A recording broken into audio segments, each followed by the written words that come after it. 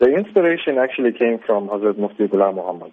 I was visiting him one day at the Mazar and we were talking about apps. And he had this idea that he wants to put the Habibul Awrad, the book by Hazrat Khaja Habib Ali Shah, onto the mobile platform.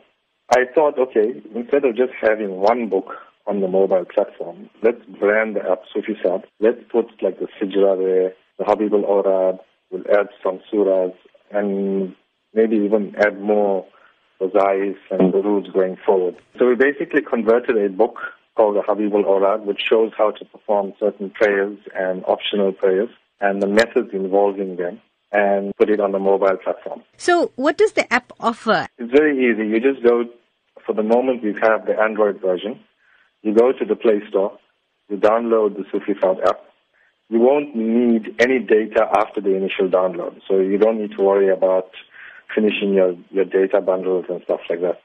Once it's downloaded locally on your phone, you can use it, and it shows you how to perform, like Fajr, for example, the morning prayer, how to perform the optional prayers.